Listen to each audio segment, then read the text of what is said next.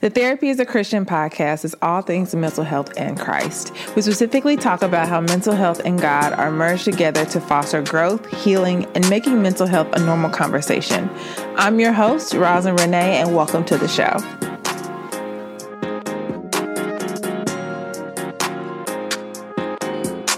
Hello and welcome. You are listening to the Therapy is a Christian podcast. I'm your host, Rosin Renee, and welcome to another episode of the show. Welcome to another interview, and I am really excited about this interview in that I am going to be interviewing one of my sisters. Okay, y'all get real excited about this. So I'm going to be interviewing my sis, Elisha. I'm super excited about this because, girl, she got a lot to say. I already know.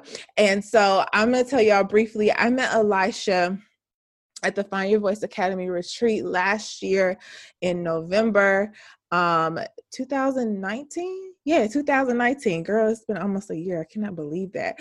And she has become near and dear to my heart. She is one of my spiritual sisters, my mommy's sisters, my married life sister, all them sisters, girl, everything you could think of. And we are going to be having a conversation about her today. And I'm really, really excited. So Elisha, say, girl. Hey, boo. Thank you for having me. So Elisha not only is a mom, she is a fiance, she is a podcaster, she's also a coach, which I'm going to let her talk about that in a minute. But Elisha, why don't you just introduce yourself and tell us a little bit about you and what you do? All right. Thank you for having me again. As she said, I am Elisha Mason. I'm the host of the My Sisters Glow podcast. And my podcast focuses on creating a safe space for mothers to create growth as moms, as sisters, as women, whatever. It's just our time to let down our hair and talk about any and everything from food to faith on the podcast. Aside from that, I am newly engaged fiance. Yeah. I have two little girls. I'm in grad school at the moment pursuing my master's degree in mental health counseling. And I also am a trauma to treasures coach. And I did give myself that title because I really work with women to not only address their trauma, but come up with a realistic and strategic plan to move towards living their best life, whatever that means for them. So, yeah, I think yes. Yeah. Come on, treasure. Come on, what? Trauma to treasures? That's fancy, sis. I like that. Thank you. Okay, so I love your story about being a single mom, because that was when I met you. I think you were dating Vern at the time, right? Yeah. Y'all were dating. But for a while you were a single mom. And so I have no lens in being able to talk about what it's like to be a single mom, especially of two beautiful girls. What are your ages again? What are the ages of Chrissy and? They are ages 3 and 9. Yeah. So 3 and 9, single mom. You and Vern dated for about 2 years before y'all got engaged? Yeah, a little under 2 years. Yeah. So pretty much you've been, as long as the oldest has been alive, a single parent, correct? Yeah. Okay, so tell us a little bit about your single mom experience to being recently engaged, and like, what was that experience like? We'll talk about some of the challenges, of course, but talk about that for some people. Okay, so obviously single motherhood, just like motherhood for anybody else, it has its highs, it has its lows. There were times where I looked at my children like, oh, I love y'all so much. There were times where I looked at my children like, y'all want to go back to Jesus because I can't. So overall, my single mom experience has been about balance, because I've always had a plate full of things, whether it was just taking care of me, taking care of the needs of my children, the unexpected things that pop up in motherhood, making sure that, I had food on the table for them, a roof over our heads, pursuing a degree while having kids. They're in extracurricular activities. Like my daughters are cheerleaders. So my journey as being a single mom has just been always about balance. balance and execution. I feel like that would be will be two things that I took away from it. First of all, the fact that you was doing all this while you in grad school and during extracurricular activities all by yourself. Girl, I'm finna hand off the crown to you, because I'm gonna tell you my little itty bitty spiel of what I do. I be thinking I'm stressed, and I'm just not. Okay, clearly. Okay, so tell us a little bit about some of the challenges you faced mentally as a single mom, because that's kind of like one of the biggest things. Not only having to take care of your kids financially and all of those things, but the mental strain that it sometimes comes with. So what were some of the challenges you faced with that? I think my biggest thing, as from a single mom perspective, was just like that it was always going to be this constant state of crisis. As a single mom, I was always in survival mode. So even when there were small victories, looking back, I didn't really celebrate them because I'm getting ready for the next crisis that's going to probably come up. I dealt with a lot of guilt. I felt really guilty that I was raising my daughters in a single mom household because I felt that they deserved a father in the home, and I wasn't able to give them that. So I felt really guilty about that. I felt like I wasn't giving them enough. I felt like I wasn't enough. Just a constant, really a lot of self-doubt I had. It was hard mentally. Yeah. Like when I'm thinking about it, it was really hard. There were some days, specifically when my baby girl was born, I'm pretty sure that I had postpartum depression, but I went undiagnosed because, you go in the doctor's office. Well, you ain't had your baby yet, but when you go into the doctor's office, they ask you these checklist of questions like, do you want to kill yourself? Do you want to kill your children? You want to harm yourself? You want to harm your children? And if the answer is no, oh, you okay? And I was not okay. I think the only reason why I did get help is because I reached out for help myself. So dealing with depression and anxiety was really, it made me feel like I was like in a mental prison constantly. Yeah. So, okay. So talk about what did postpartum depression look like? Like, what did that practically look like on a day-to-day basis? So you had your oldest daughter at the time. How old was the oldest one when your youngest was born? She was 5 going on 6. So 5 going on 6, and then you had a newborn. What did that look like? On the outside looking in, it really looked like I had it all together. So to give you a timeline, my baby girl was born April 2017. May 2017, I got my own place and I graduated with my bachelor's degree. So, and I had a job. I mean, I was on maternity leave. So I think people on the outside looking in, I was doing really good as a single mom. I wasn't dependent on the state to survive at that time. I wasn't dependent on family members to survive financially. So I looked like I had it together, but day to day, it's almost like the days ran together. I wasn't really, if I'm being very frank, there were some days I didn't shower because it was just too much to get out of bed and take care of myself. I still did show up for my kids. I made sure that, they had everything that they needed, but I stopped taking care of myself. I like to think I'm a funny person. So at this time, I was not laughing. I didn't want anybody around. And I would just lay in my room. I would just literally lay in my bed and cry. I had no desire to be around other people. I didn't even want to go outside at all. Yeah. Yeah. So what made you want to seek out help? One night, my baby girl was up screaming. It was like 3:00 in the morning. And I literally felt so out of control that I laid her in her crib and I laid beside her crib and I cried. Like she was in the crib crying. I was in the floor crying. And my oldest daughter came in and, she was saying, mommy is good. Like she's comforting me at 5. Like, mommy, it's going to be okay. You're doing the best that you can. So then I'm like getting hit with the guilt of you breaking down in front of your kids. Like, what are you doing? So that's when I decided to say something to my mom, who's a therapist, and my best friend who works at labor and delivery at the hospital where we live. I said something to them. I was like, I'm not okay. I don't like how I feel. when I'm alone with my children, I don't feel like I'm in control. So then they started doing stuff like almost taking shifts at my house. So somebody was there to, my daughter was breastfed. So somebody was there to burp her after I nursed her.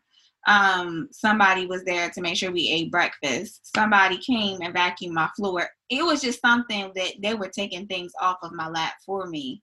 And there was always somebody present in the house, whether it was a family member or a friend, and they would be there just a couple hours at a time. They became really involved in that postpartum period for me. Was it hard for you to reach out to ask for help? Like, was that a thing of, I won't say pride, but also just like a thing of, I don't want people to see me struggling? Like, was that part of the reason why there was like not a really a thing to ask for help? Or was it just you didn't know until you got to a point of like breakdown? I think it took me to get to the point of breakdown because I feel like it was expected of me to have it together. Like, you're a mom, you show up. Doesn't matter if like the world is crumbling, you show up regardless. I don't care if you gotta do it one eyelash on, you show up. So I think it took me so long because I didn't realize I was breaking down until I had completely broken down. But Yeah. when I got to that point, it wasn't hard for me to ask help because, again, my mom is a therapist. So I grew up basically with this: talk about your feelings, talk about, what you're worried about. And then as far as my best friend, she worked in labor and delivery. So it was really easy to have a conversation with her. So Yeah. for me, I think that I was very blessed to have the people that I had around me, but I totally understand that some of my friends didn't have that same experience. Yep. And you brought up a really good point. I think you said I'm a mom, so I have to show up. And so Mm-hmm. it's like this identity thing of I have to have it together, or these high expectations that moms put on themselves. I'm not there fully yet, but I can even imagine as a pregnant person, like Mm-hmm. these high expectations I'm already thinking about that I have to constantly check and say, girl, calm down. And Yeah. so it's a shift mentally that occurs out of wanting to give your best to your kids. So how did you like work through like kind of even that identity crisis a little bit? Well, I would definitely say this was actually one of the things that inspired me to be a trauma to treasures coach, because even my motherhood and how I was raising my children was rooted out of my own trauma. So what was happening with me was I saw certain things when I was growing up from my parents, from my grandparents.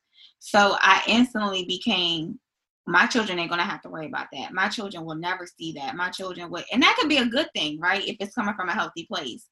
But when I'm literally thriving off of racing against, oh, this can't happen to my kids. My kids can't, I'm going to give my kids everything they want because they're not going to know what it feels like to not be able to have something. Or I'm going to be at every cheer practice, at every school spelling bee or whatever you want to call it, because they're not going to know what it feels like to, their mom to have to work overtime or anything. So I was really parenting them out of a place of my own brokenness versus just parenting them the best way that I, Elisha, could parent them. So that ran out. I mean, they're only 3 and 9, so that ran out real quick. So now what I do is I went and I got therapy. That was the biggest thing because I did want to be a healthy mother for my children. And now obviously I'm a mom, but I'm God's daughter. So when I fall short, I'm like, listen, I don't got to show up because he's going to show up. Look, OG, like I need You like know look, what I'm saying? okay. Okay, because listen, moms need sick days, okay? And so I just started giving myself grace because I was like, I physically, emotionally, spiritually, and mentally cannot tax myself so much now that by the time my children become preteens or even before then, I'm just completely burnt out. And it's, if you look at motherhood as a job like you would a 9 to 5, when you're feeling burnt out, you're supposed to rest. I do the same thing with my motherhood now. That's good. Oh, that's good. Okay, so talk about now, like as a single moms have to co-parent. That's a real fancy word for the person that you had the baby with. You have to come along beside them, baby, and parent the child. So talk about your experience with co-parenting and just kind of how you stay encouraged throughout that process. Well, you know, Roz, I've always been saved, okay? And say what you need to, sis. God is just, he's working on his daughter, you know, he really is. I will say, as of today, recording this podcast, that God has definitely given me a sense of grace and mercy to be able to embark on this co-parenting relationship. It's come a long way. I will say that initially after the breakup, just to take you on a timeline, initially after the breakup. Okay, so when did you, so y'all were together, you have 2 kids together, and y'all broke up when? January 2018. So we were together almost 9 years. Okay. Like fresh out of high school. Okay. So initially, even though we broke up, he was still showing up for the kids. He was still doing his part. It was real cool. But he found somebody else and things started to shift. And that's when we ran into trouble, because when I would start to speak up about, man, what you doing? I need your help with this. I need your help with that or whatever. He felt like I was coming from a place of, oh, you just mad because I don't want you no more. You just mad because, and I'm like, bruh, the breakup was mutual. It ain't even that type of energy. Honestly, I'm praying for sis. At the time, that's how I felt about it. Girl, let me call you. I saw, and this is no shade to your baby daddy. Can I call him baby daddy? That's what he is. That's fine. Okay. I saw this video on Instagram and I had to laugh because it's so true, because I really had to think about it. But this girl was like, have you ever just walked around and looked in the mirror at yourself and said, someone is with my ex, and they really found their prince? And you'd be like, girl, because when I think of my ex, I'm gonna feel like, thank you, sis, because I dodged 50 bullets. A bullet, you know, a stay somewhere at a psychiatric hospital, you know what I'm saying? Like, listen, okay. So when you said that, I thought of that. No, energy though, because really, like, I was like, bruh, first of all, and because during this break, because we had many breakups, that's the whole thing. But after that January 2018 breakup, I was so focused on me that I was like, I really don't even like, nah, I don't even like you. I'm actually quite upset with myself that I know I did what I did to get my kids, but that's a whole nother podcast episode. But yeah, so just the encouragement, because especially with, you know, some people it takes a while to be able to co-parent effectively. Some people it takes them no time. And so with that though, like, how do you stay balanced and engaged also while like managing your own identity, still being a mom, but also like having to understand the actions of another person that impact your children, their presence in your kid's life, and that being impacted, if that is a thing, because it may or may not be a thing for you specifically, but just in general, people. And so how that overall, because that's mentally just a lot to take on, and because you think about your kids' future and like how they react to it, especially having being someone that knows about trauma and knows about how those things impact us long term. Like, how do you just kind of mentally deal with that?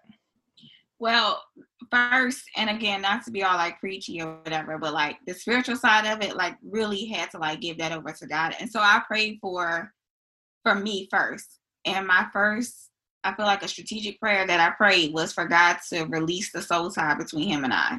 I was with that man for so long. I had his children.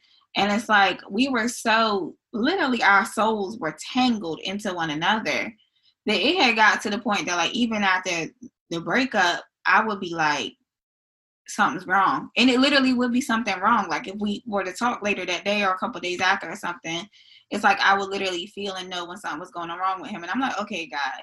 That's deep. We don't need none of that, okay?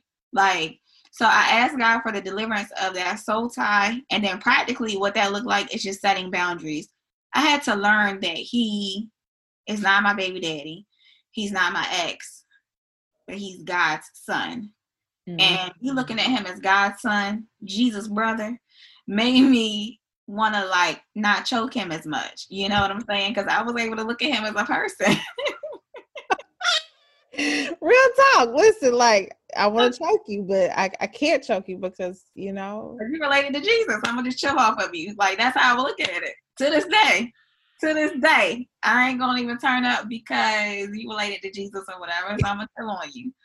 But that's a good thing, because what that does is that releases you from feeling like you have to be in control of a whole nother person, and gives you the one up to like treat him, not off the chain like we normally would like to do. You know what I'm saying? Yeah, because that ratchet side just jumps up sometimes. The ratchet side, it shows itself up in like the time where you're trying to be cordial, but it's kind of like it comes out of nowhere, like a Jack in the Box, or when a car swerves next to you, like what you doing? Like what are you doing, ratchet side? I need you to calm down. Okay, so so let's switch gears and talk about now this engagement that you have recently embarked on. So you ended up dating your now fiance. So talk about when did you decide that you were going to start seeking God about your future husband? Because even as a single mom coming out of a breakup, there's sometimes this, like you said, guilt where we feel like, or I don't even know, like what was your mentality as finding a new partner? Like what was that like for you? By the time me and my ex had broke up, I just knew. I was like, that guilt of like, because truth be told, even when we was together, I was the single mom, okay? But by the time we broke up, I was just like, me staying with you, somebody gonna end up dead, and somebody gonna be in jail, and that's not good for our kids. So that's how we came to the mutual understanding that like, no, this is not, the girls cannot grow up seeing this. So when we broke up, literally I started praying to God about my future marriage, my future husband, like literally as soon as we broke up, because I knew that, this was ending, but I was like, I know that my future is not ending here. So I'm going to go ahead and get ready for it. And so that's when I started preparing, like literally right after the breakup. Mm-hmm. And so when your now fiance came into your life, like what was that adjustment like for you? Oh, such a huge adjustment, because so it's so crazy, because like I really prayed and asked God for specific things, and like when you get it, it's like, is this for real? Like, I was really like suspicious, because I wanted someone who was funny, who was honest, who was affectionate, who was understanding, who understood my relationship with God and respected that and wasn't going to try to pull me away from that. And so like when I got that, I was just like, Jesus, you sure this ain't a counterfeit? Because I don't know. It all checks out, but I don't know. Because they ratchet down here, know? Girl, I was the same way with Nico, though. I was suspicious of him, practically the whole time we dated, because I just was like, this man's too good to be true. Like, I don't. Yeah. And then I would understand. Then I would question, like, why are you with me? I'm a little bit off the chain. Like, do you not know? I put him through the ringer. Sometimes I look back and I'm like, I don't know how he survived. I literally don't know how he made it through some of the things that we went through when we dated. I don't know. Yeah, same. Like literally same. Because for me, it was an adjustment, because I had to realize that when we started dating, I would date the same way that I would my ex, because that was all I knew. You know what I mean? Like, you figure I'm 30 now, fresh out of high school. It was my ex, and when we wasn't together or whatever, you have entanglements in between. Since we just tell the truth. Well, I can't say amen to entanglements, but yes, I know. I understand. Situationships. So I didn't really know I really had no idea what it was like to date intentionally. Like, out here just winging it. Like, so I carried him the way that I carried my ex and a couple of guys that I may have like dated in between when me and my ex was like on and off. And harsh reality came real quick that like, nah, that ain't gonna work here. Like, this ain't nothing you ever had before, so you can't act the same way. So for me, it was a big adjustment of get yourself together, because I prayed for it, but I really even still wasn't fully ready for it. Yes, girl. And that's a big thing, because I think that we just fantasize about this fantasy of being with somebody, this idea of being with somebody, but relationships are work. Relationships take communication. They take selflessness. They take having to deal with another person, but also that person dealing with us and everything we carry. And so I think that was like one of the driving forces for me when I went to counseling when me and Nico got engaged, because I saw, if I don't do this before we get married, it's going to be not that great. And I didn't have any type of like healing beforehand. And so, with that, I think that you bring up a valid point of like, I prayed for this, but I don't think I was fully prepared of how I perceived the blessing. Yeah. Perceiving the blessing in a negative light can, really impact the way you view it and treat it. Yeah. I feel like I prayed one thing about myself, because I was so busy, like, all right, God, when you send him, I want him to be this, and that. But it never occurred to me that, like, sis, you got some little residue on you from your past, so you might want to, check into that. The only thing that I did pray continuously during that time was that, God deliver me from the soul tie, but that I wouldn't go back and pick it up. Because I feel like we as people have a really bad habit of laying stuff down and then running right back and going to get it. So, and I also prayed for God to help me to be open for the love that he had for me. And for me, in my situation, that was very vital, because by looks and on paper, Vern was not, quote unquote, my type. I had a type. Boom, boom, boom. And my type always broke my heart, but that's what I was attracted to. So Vern being like complete opposite of that, I was like, okay, ram in the bush. Like, I ain't even see you coming. So, yeah. Yeah, like when I dated Nico, I wasn't into like big guys. He was tall, he was like chunky, and I was like looking at him like, I don't like big men. Me too. I was like, I like, I like tall guys, but I don't really know if I like big. And then now I'm like, I could never date a skinny man if I ever tried. Because it gets cold, okay? Girl, you be needing something just to hold on to, you know what I'm saying? That's so crazy how, like, because it was the same thing. My type before my now fiance, it was just like, I like tall, dark-skinned men. I didn't like a whole lot of facial hair. Y'all, Vern is, he's taller than me, but I'm not very tall, so it's not harder to be taller than me. But I think he's like maybe 6 foot, maybe 6'1". He's got like a football body build to him, little bit of a dad gut going on, and like a bald head and a big beard, which was like not my type before. So when we first started, like, I guess dating or talking, I was like, oh, he cool, he the homie, because we went to high school together, but I never paid him any mind at all. So, like, even when he was, like, coming at me, I could tell he was flirting. But I'm going to be truthful. I was just like, well, listen, ain't nothing wrong with getting a free dinner, And, girl, I can't say amen to that, but yes. I fell in love, so I don't know. It just happened. Like, for me and Nico, we went to lunch. And he was like, let's just go to lunch one day. It wasn't even on any type of, like, I want to talk to you. It was just like, let's go kick it. And that was all she wrote. Vern told me straight up, like, I want to take you out on a date. But he said this to me like 3 weeks before we went. And it was so, even in that, like, looking back, I got to thank God for that, because he was very intentional. He was very much a gentleman. And I was so used to some, like, really slick dudes. Like, yes. And y'all pay attention to that. I say that, to y'all, to the listeners, because I think we think that these guys that do that are jokes, but that's really the way that we should be treated. Mm-hmm. And it doesn't have to be this sweep you off your feet thing. It's one thing that really always stuck with me when I was dating Nico was the way he treated me. because I always wanted to self-sabotage. Like, I don't think I need to be with him anymore. But, and I never really talked about my dating story, which I probably won't start, but in saying that to say, like, I always looked at the way he treated me, and the way he treated me was so good that all of my insecurities about what I thought basically were like null and void, because I always could say he treated me so well, and still does to this day. And I always say to people now, God gave me what I needed, because when you date somebody, because we've dated since we were 22. He's 31, I'm 30.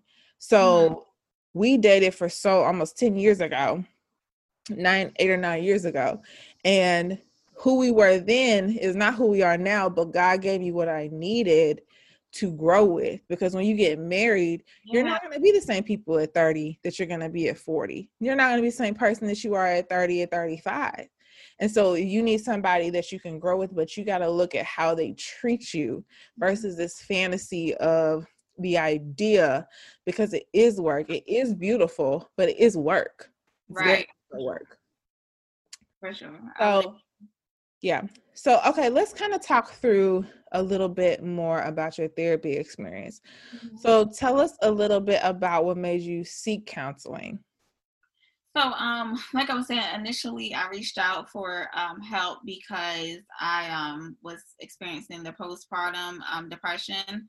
But even then, if I remember correctly, it's not with my therapist that I have now.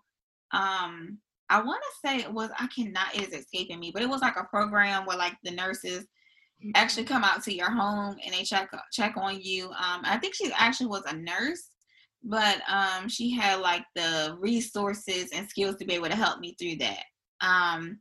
But I believe the breakup is what made me go seek counseling. I think that's a thing that, because I've been with her for almost a little over 2 years. I believe she's the one that kind of trickled me. The breakup is what triggered me to go and seek a therapist. Yeah. So there was some, because I think that I thought that when we broke up, everything in my life was going to be fixed. And when that didn't happen that way, I was like, like I need a little assistance cleaning this mess up. So the breakup is what definitely said you need to go get some help. Yeah. And so tell us a little bit about, like, what trauma did you discover throughout the process? Oh my gosh. Like, because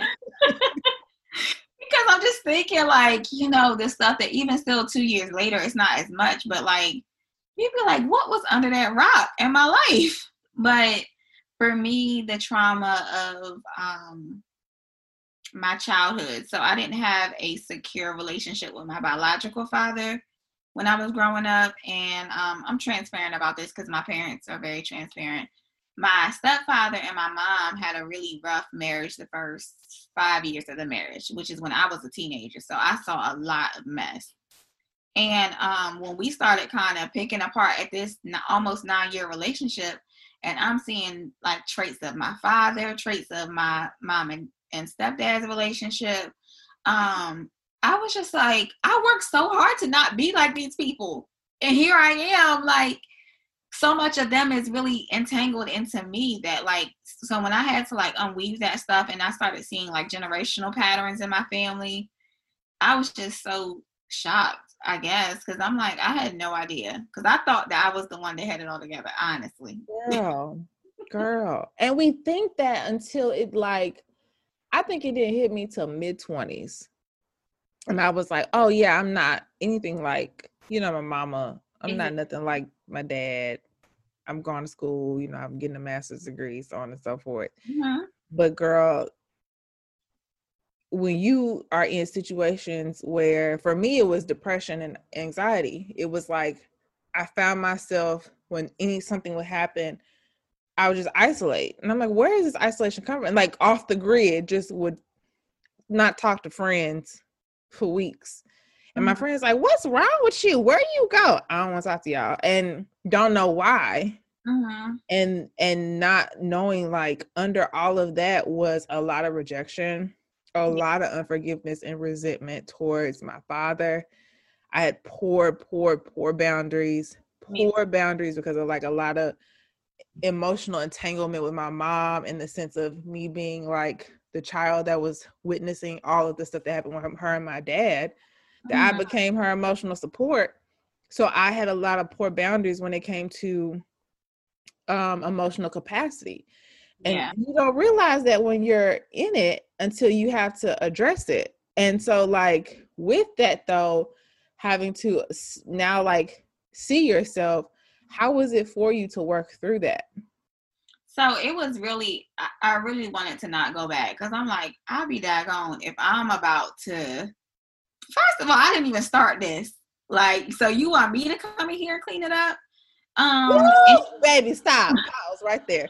Talk about that resentment, because that is something I don't really go into as often.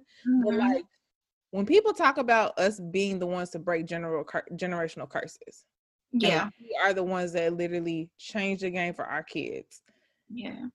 We don't talk about the feeling and the resentment and the angst and why we have to be the ones, quote unquote, to go and dig up everything that happened.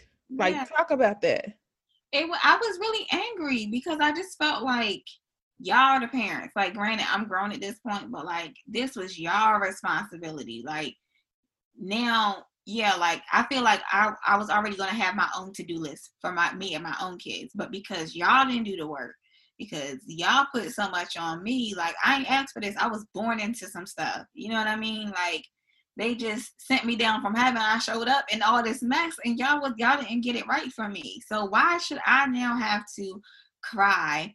Why should I now have to cycle over this? And that's a whole nother thing, because I don't know why, as being in the mental health program, I thought that I was going to go to one session and feel better, but girl, no.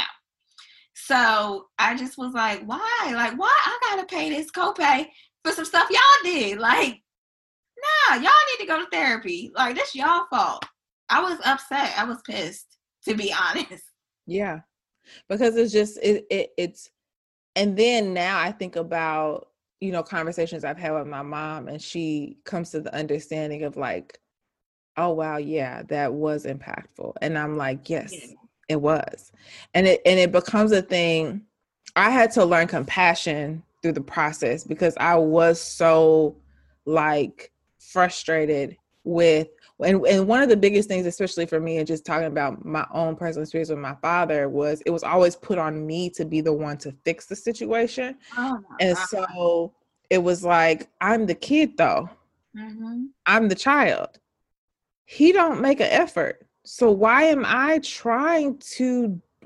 being told most of my teenage young adult life, you need to put forth the effort to build a relationship. You need to put forth the effort to build a relationship. And I'm thinking, okay, God, just help me to have just forgiveness towards him. Yeah. But not understanding like that narrative of it's my responsibility to build a relationship when you're not. It built over time to, I don't like you. Like, why do I have to do this? And so the compassion piece was challenging. I mean, yeah, I would say, just to add to that, first of all, did we have the same childhood or what? But also, I felt like because I had to do the same thing with my father, that gave me really poor expectations of what a relationship should look like. So for that previous relationship we were talking about earlier, because I was constantly the one working for a relationship, that's what it looked like in my romantic relationship. Like, he was not putting the effort in at all. But here's me, Lou, what's my job? I got to make it work. I got it. He's giving like 0% and I'm putting everything in. That gave me really poor expectations of what relationships should look like. And I don't know who listening to this or who will hear this, but I'm going to say this right now. But I tell you, and it's so cliche when they say like you go looking for love in all the wrong places, but I so badly wanted to run from everything that my biological father was. Like, I'm going to hold your braids down, Roz, because I'm going to blow you away. So far that, like, when I say I literally ran back to my father in my baby dad form, my baby dad and my biological father have the same name. They are both one of 8 children. Both of their fathers left them. You know what I'm saying? Both of them had, dealings with substances, different substances. I'm just going to leave it at that. And so they both had abandonment issues. They both had a lot of very similar issues on mental and spiritual levels. And my whole thing was, oh no, baby dad was so different because he would never do this, he would never do that. But once that trauma started percolating up in there, I started to see my father. And it's like when we had got at this point, it's like 2 kids in, I'm like, bruh, who ordered this? Like, this is not what I wanted. But that's what I'm saying. It's the same thing with my parenting. And I said it earlier. When you so busy focusing from a place out of trauma, I'm not going to be this. I'm not going to do that. I'm not going to find nobody like that person. You end up spiraling yourself into that very same situation you don't want to be in. And it's because that trauma is still there. It's almost like a magnetic pull or something. It's like you go in that same crazy direction. Girl, listen. I felt that in my heart, y'all. Girl, listen to me. So, baby, you said a mouthful. Because I think that, and my husband and Nico are 100% different. Like, that's why I couldn't recognize or understand how he was treating me so well, because I was like, I'm not used to seeing this. I'm used to when we first got married, I'm used to, when I get mad, I don't talk to you. Like, my dad would literally not talk to my mom for weeks. And I would see them pass each other in the house and not say nothing to each other. And then when I got older, my mom would tell me like some of the things he would do to like get her to talk to him, but she would have to be the one to like say something first. And I would just be like, who does that? Yeah. In my marriage, I'm thinking, if I'm mad at you, I'm not going to talk to you. And that only went for so long because Nico's like in my face, like, we're not going to go in this house. We're not going to be in this house and not talk to each other. And I'm like, why do you want to talk? Why? I used to get mad at him at Elisha when we would have an issue. And I would say, I don't want to talk about it right now. He's like, why? Why don't you want to talk about it right now? Clearly there's a problem and we need to fix it and move on. And I'm like, why do you want to talk to me? Like, can we just revisit this another time? And he's like, no. So now when we have disagreements, it's very rare that we'll go a long time without talking about it. Gotcha. So, and with that, so I didn't understand it, Elisha. I was just like, I don't understand this type of person. Yeah. So you're right. When you approach a lot of stuff with trauma and it's unaddressed, and that's the thing, and talk about that, like, we have to become okay with addressing trauma.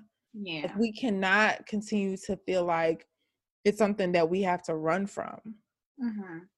I would say, first of all, I think you just like hit the nail on the head, because it's like you're addressing trauma. Like, it's something that disrupted your life at one point. It's something that was really uncomfortable. But honestly, it's okay. Like, I know that's super cliche, but it's like, what's the alternative? Like, do you deal with it now, or do you let it sit in you like a cancer? Thank you, Jesus, for that example. Think of it like if you were diagnosed with cancer right now, or as a matter of fact, we in a pandemic, COVID. Let's you get some COVID symptoms. You run into WebMD and Google, and you go into Walgreens or whatever store you go into to make sure you have everything to treat yourself. Well, you're going to take care of it. But you will allow that trauma to sit inside of your body for years and decades, like a cancer, like a virus, eating away at you. And it might not come out in a sense of like, you may not see it all the time the same way you would see symptoms if you had like COVID or if you were sick or something, but it shows up because now you're missing opportunities, you're missing relationships, you're missing opportunities to grow because you can't get promoted on your job because you're defensive. You losing clients in your business because you don't know how to be consistent. You know what I mean? You missing out on good relationships. Every man, sis, I'm assuming you got mostly women that listen to your podcast, sis. I do, yes. Sis, if you're like every man that you come across, even if he is not the one that God has for you, every man is not the problem. Girl. Say that in love. I say that in love. Girl, because I used to be the queen of saying, me too. He got the issue. It ain't me, it's him. It ain't me, it's he did this. And folks will look at me like, girl, if you don't hush. Yeah, easy to point it out, you know, but it's like, what's the alternative? You know, we talked about that in the webinar or whatever that we did, the Wife Life webinar. It's like, it's truly life or death at this point. So you either let this trauma sit at you, and for the mothers listening to this, think of it this way, like if you had a cold or if you had a cut on your hand or your arm or something and you were bleeding, would you go find your kids and put that bloody hand or arm on your children? Would you vomit on your children? Would you sneeze in their faces so they would get sick? Probably not. If anything, you're going to do what you need to do to take care of yourself, and you're going to make sure your children are not near what's happening inside of you. But when we don't take care of our trauma as mothers, as wives, as women in general, we are then saying, I'm okay with whoever else come around me getting some of this. Girl, that's so deep.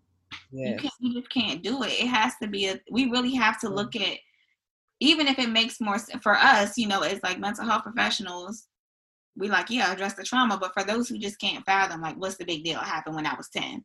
What's the big deal? It happened before I was born. No. Address it. It's as serious as a physical illness. Yep, exactly. It's not more serious. Yep, exactly. So I'm off my soapbox. No, you're fine. I competed about that. You're right. So with that though, like, how did therapy for you and just dealing with the trauma impact your relationship with God? In the beginning, when it was really hard for me to address this, I really had to ask God, like, why you let some stuff go down like that?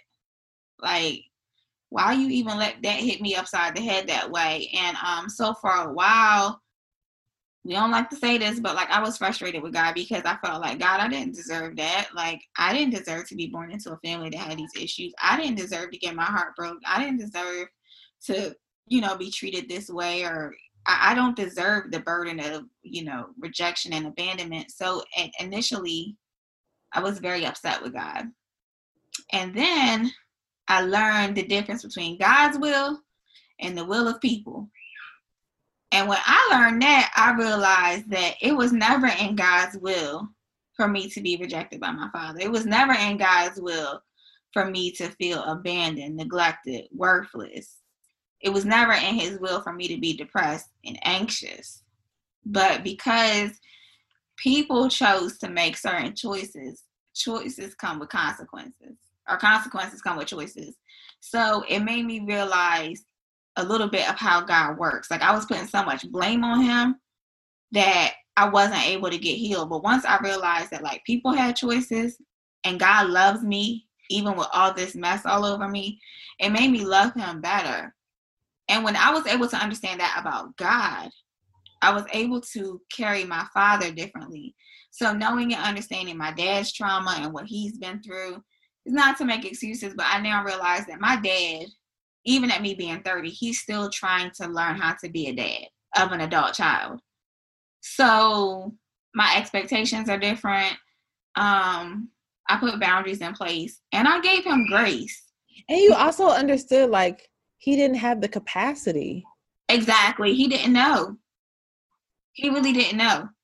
So we build up expectations on someone that doesn't have the capacity. It's almost like an empty water jug. You're expecting to get water out of it, and the more you sit there and try to hold it and pour, you're getting mad at the water's not pouring out, but it's literally empty. It doesn't have any capacity to pour out into you or pour out into the cup for you to get something.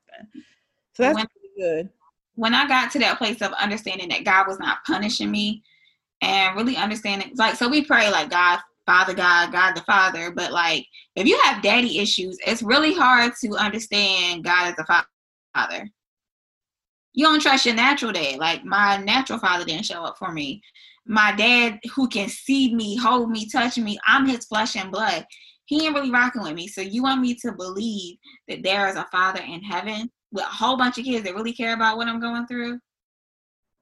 It's kind of hard to believe that. So once I got over that hump or whatever, I started really having a loving relationship as God as my father. I was allowing him to show up for me. That's when I believe the shift happened and my healing started to take place. Yeah. Yeah. Yeah. And so describe how you built your relationship with God throughout that process. So for me, I really, people don't really know this, but when I was younger, I used to do like praise dance in church. But like when you get older, it's like not as cool or whatever. So what I would do is at home, because I don't sing very well, but I would like do praise dance even in my car sometimes, you know, if I was sitting there, if I got to a stoplight or whatever, I started praise dancing again. Not for church, not for nobody, but honestly with God, just do worship music. And from me going back to praise dancing, that's what I knew. That's, you know, I would put what the basis off of I knew. After that, I would start by reading like the Bible app, because it would have like daily scriptures. And even if it wasn't nothing but that one scripture, I'm like, all right, I fed myself something, you know, and I lived off of that alone for a while, just worship music and the Bible app. But then I met like my sisters at the 2019 Find Your Voice Academy retreat. And I saw like so many different levels of relationship with God. I realized that reading the Bible didn't have to look so complex. So honestly, Rosalind, like when you also, y'all, Rosalind gifted me with like my Big Girl Bible. Big Girl Bible. It breaks down the word for me. But when I connected with you ladies, Rosalind, it was like I began to see what fellowship looks like. And I began to see how individualized your relationship with God look like. And I stopped disqualifying myself. So that's when I honestly started reading my word more. And I started keeping a prayer journal because I like to write. And now that's how I have my relationship. Like the same way I'm sitting here talking to you, I talk to God the same way. And I keep a journal. And also too, fellowship accelerates our relationship with God. Yeah. I believe it does, just in the sense of it's very true, when you like have community, you have the body, you're able to see God in a different way, because you're able to actually have a physical form of love and physical companionship and communication and transparency that only can come from the Lord. Yeah. Good companionship, you know what I'm saying? They only can come from God. So also, I think seeing y'all, like women who look like me, women who are my peers, have this level of relationship with God that like only I had I've only had seen that in women who are way older than me. So I was disqualifying myself, like, because I'm like, oh, you ain't even been saved that long. You can't do this, you can't do that. So when he gave me like a group of his most phenomenal daughters, it was like, girl, jump in, like the water's fine type thing. So that's what really, I feel like the retreat was strategically put together to really give me that community that I needed to help not push me get closer to God, but keep me accountable. Yeah. When I'm falling short, like, yeah, we can talk as sisters, but then it's like, well, when the last time you prayed? Let's fast about it. When the last time you your word? So yes, my community points me back to God. So yeah. Well, that's all I really want to talk about today. So is there anything else you want to share? Tell the people where they can find you. Okay, so I have a website. Y'all can go to www.mysistersglow, no W, so that's my sisters with an S, GLO.org. You can find me there. I'm also on Instagram. My personal Instagram is @E_Mace, MASE. And I have a page for My Sisters Glow that's My Sisters Glow as well. So I feel like all the place. I'm trying to think of all the social media. Anything they need to do if they're interested in coaching? Yeah, so if you're interested in coaching, there's a form on my website under the Wife Life Coaching tab. You can fill that form out, and I get back to them by email or phone, whatever works for you. And just be kind of staying up with my website and my social media. I always post stuff on the social media about what I'll be doing when I'm offering webinars and group coaching. So, or you can always DM me. Like, I answer my Instagram. Yeah, no pressure. And Elisha is good, y'all. Seriously, she walked this walk and she talked the talk. A little bit, y'all. No, I really did though. Humbly, I say that.